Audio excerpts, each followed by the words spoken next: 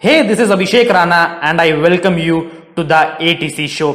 Today we will talk about the role of leadership in corporate world. I have used the human nature with leadership so that you can understand it in a better way. So enjoy the show. Leaders are not born, they are made. This statement is so damn true. But many a times you will be at a position where your emotion etc. will overpower you. That is the test of your leadership quality. Now you can follow certain steps which will help you to take great decision and emerge as a very good leader, not some jerk. Remember, there is a difference between being bossy and being a leader.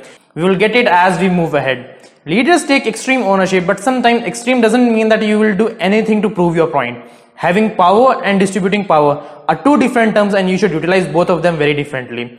Now first of all, how do you make people listen to you? The first point is communicating. Now that can be by your words, by your voice or anything else. Now there are two bridges in that and you need to cross them very carefully.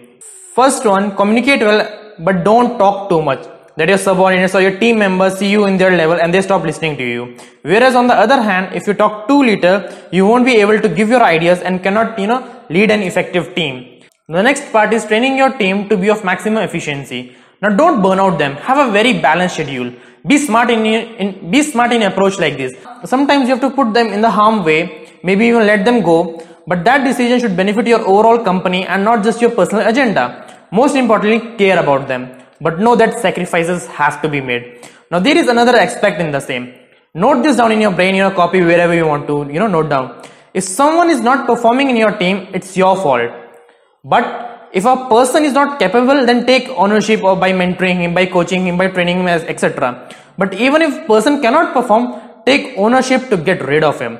Now there is a rain check in this case. If you pay too much attention to one person, the rest of the team will suffer. So avoid that also. Now the leadership quality is based on the pillar of discipline, but most of the leaders take discipline as a reason for rigidity. To obtain that, create a standard operating procedure, but also give people freedom to adapt if a situation calls for it. For instance, if your sales team has a rigid script, your sales will eventually go down because every sales and every person is different. I'm not against script, right? I'm just telling that having a rigid script will create some problems and believe in a sales team for some innovations.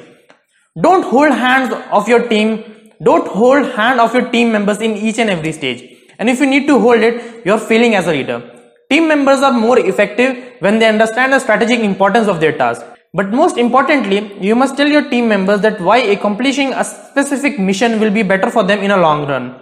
Maybe they will learn a new skill, a new program or something else. Now I will tell you a deep secret that all CEO millionaires and billionaires know. They do possess a great knowledge about many things, but they are intelligent enough to understand that they cannot be masters in each and every one of them. For instance, let's take example of Gary Vee only, right? He's a very good speaker, no doubt, but he doesn't edit his videos, right? He has a team to do all that stuff.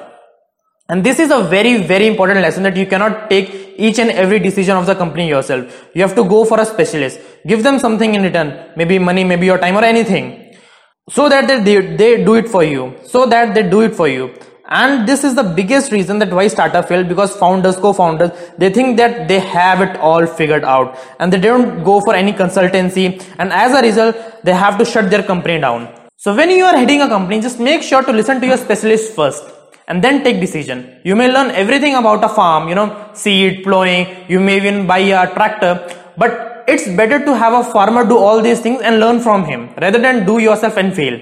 Whenever you are at a very strong position, you need to learn an art which is also used during SSB or Service Selection Board. That is 5-day process for selection of defense officers, where they will check your mind, action and thought process.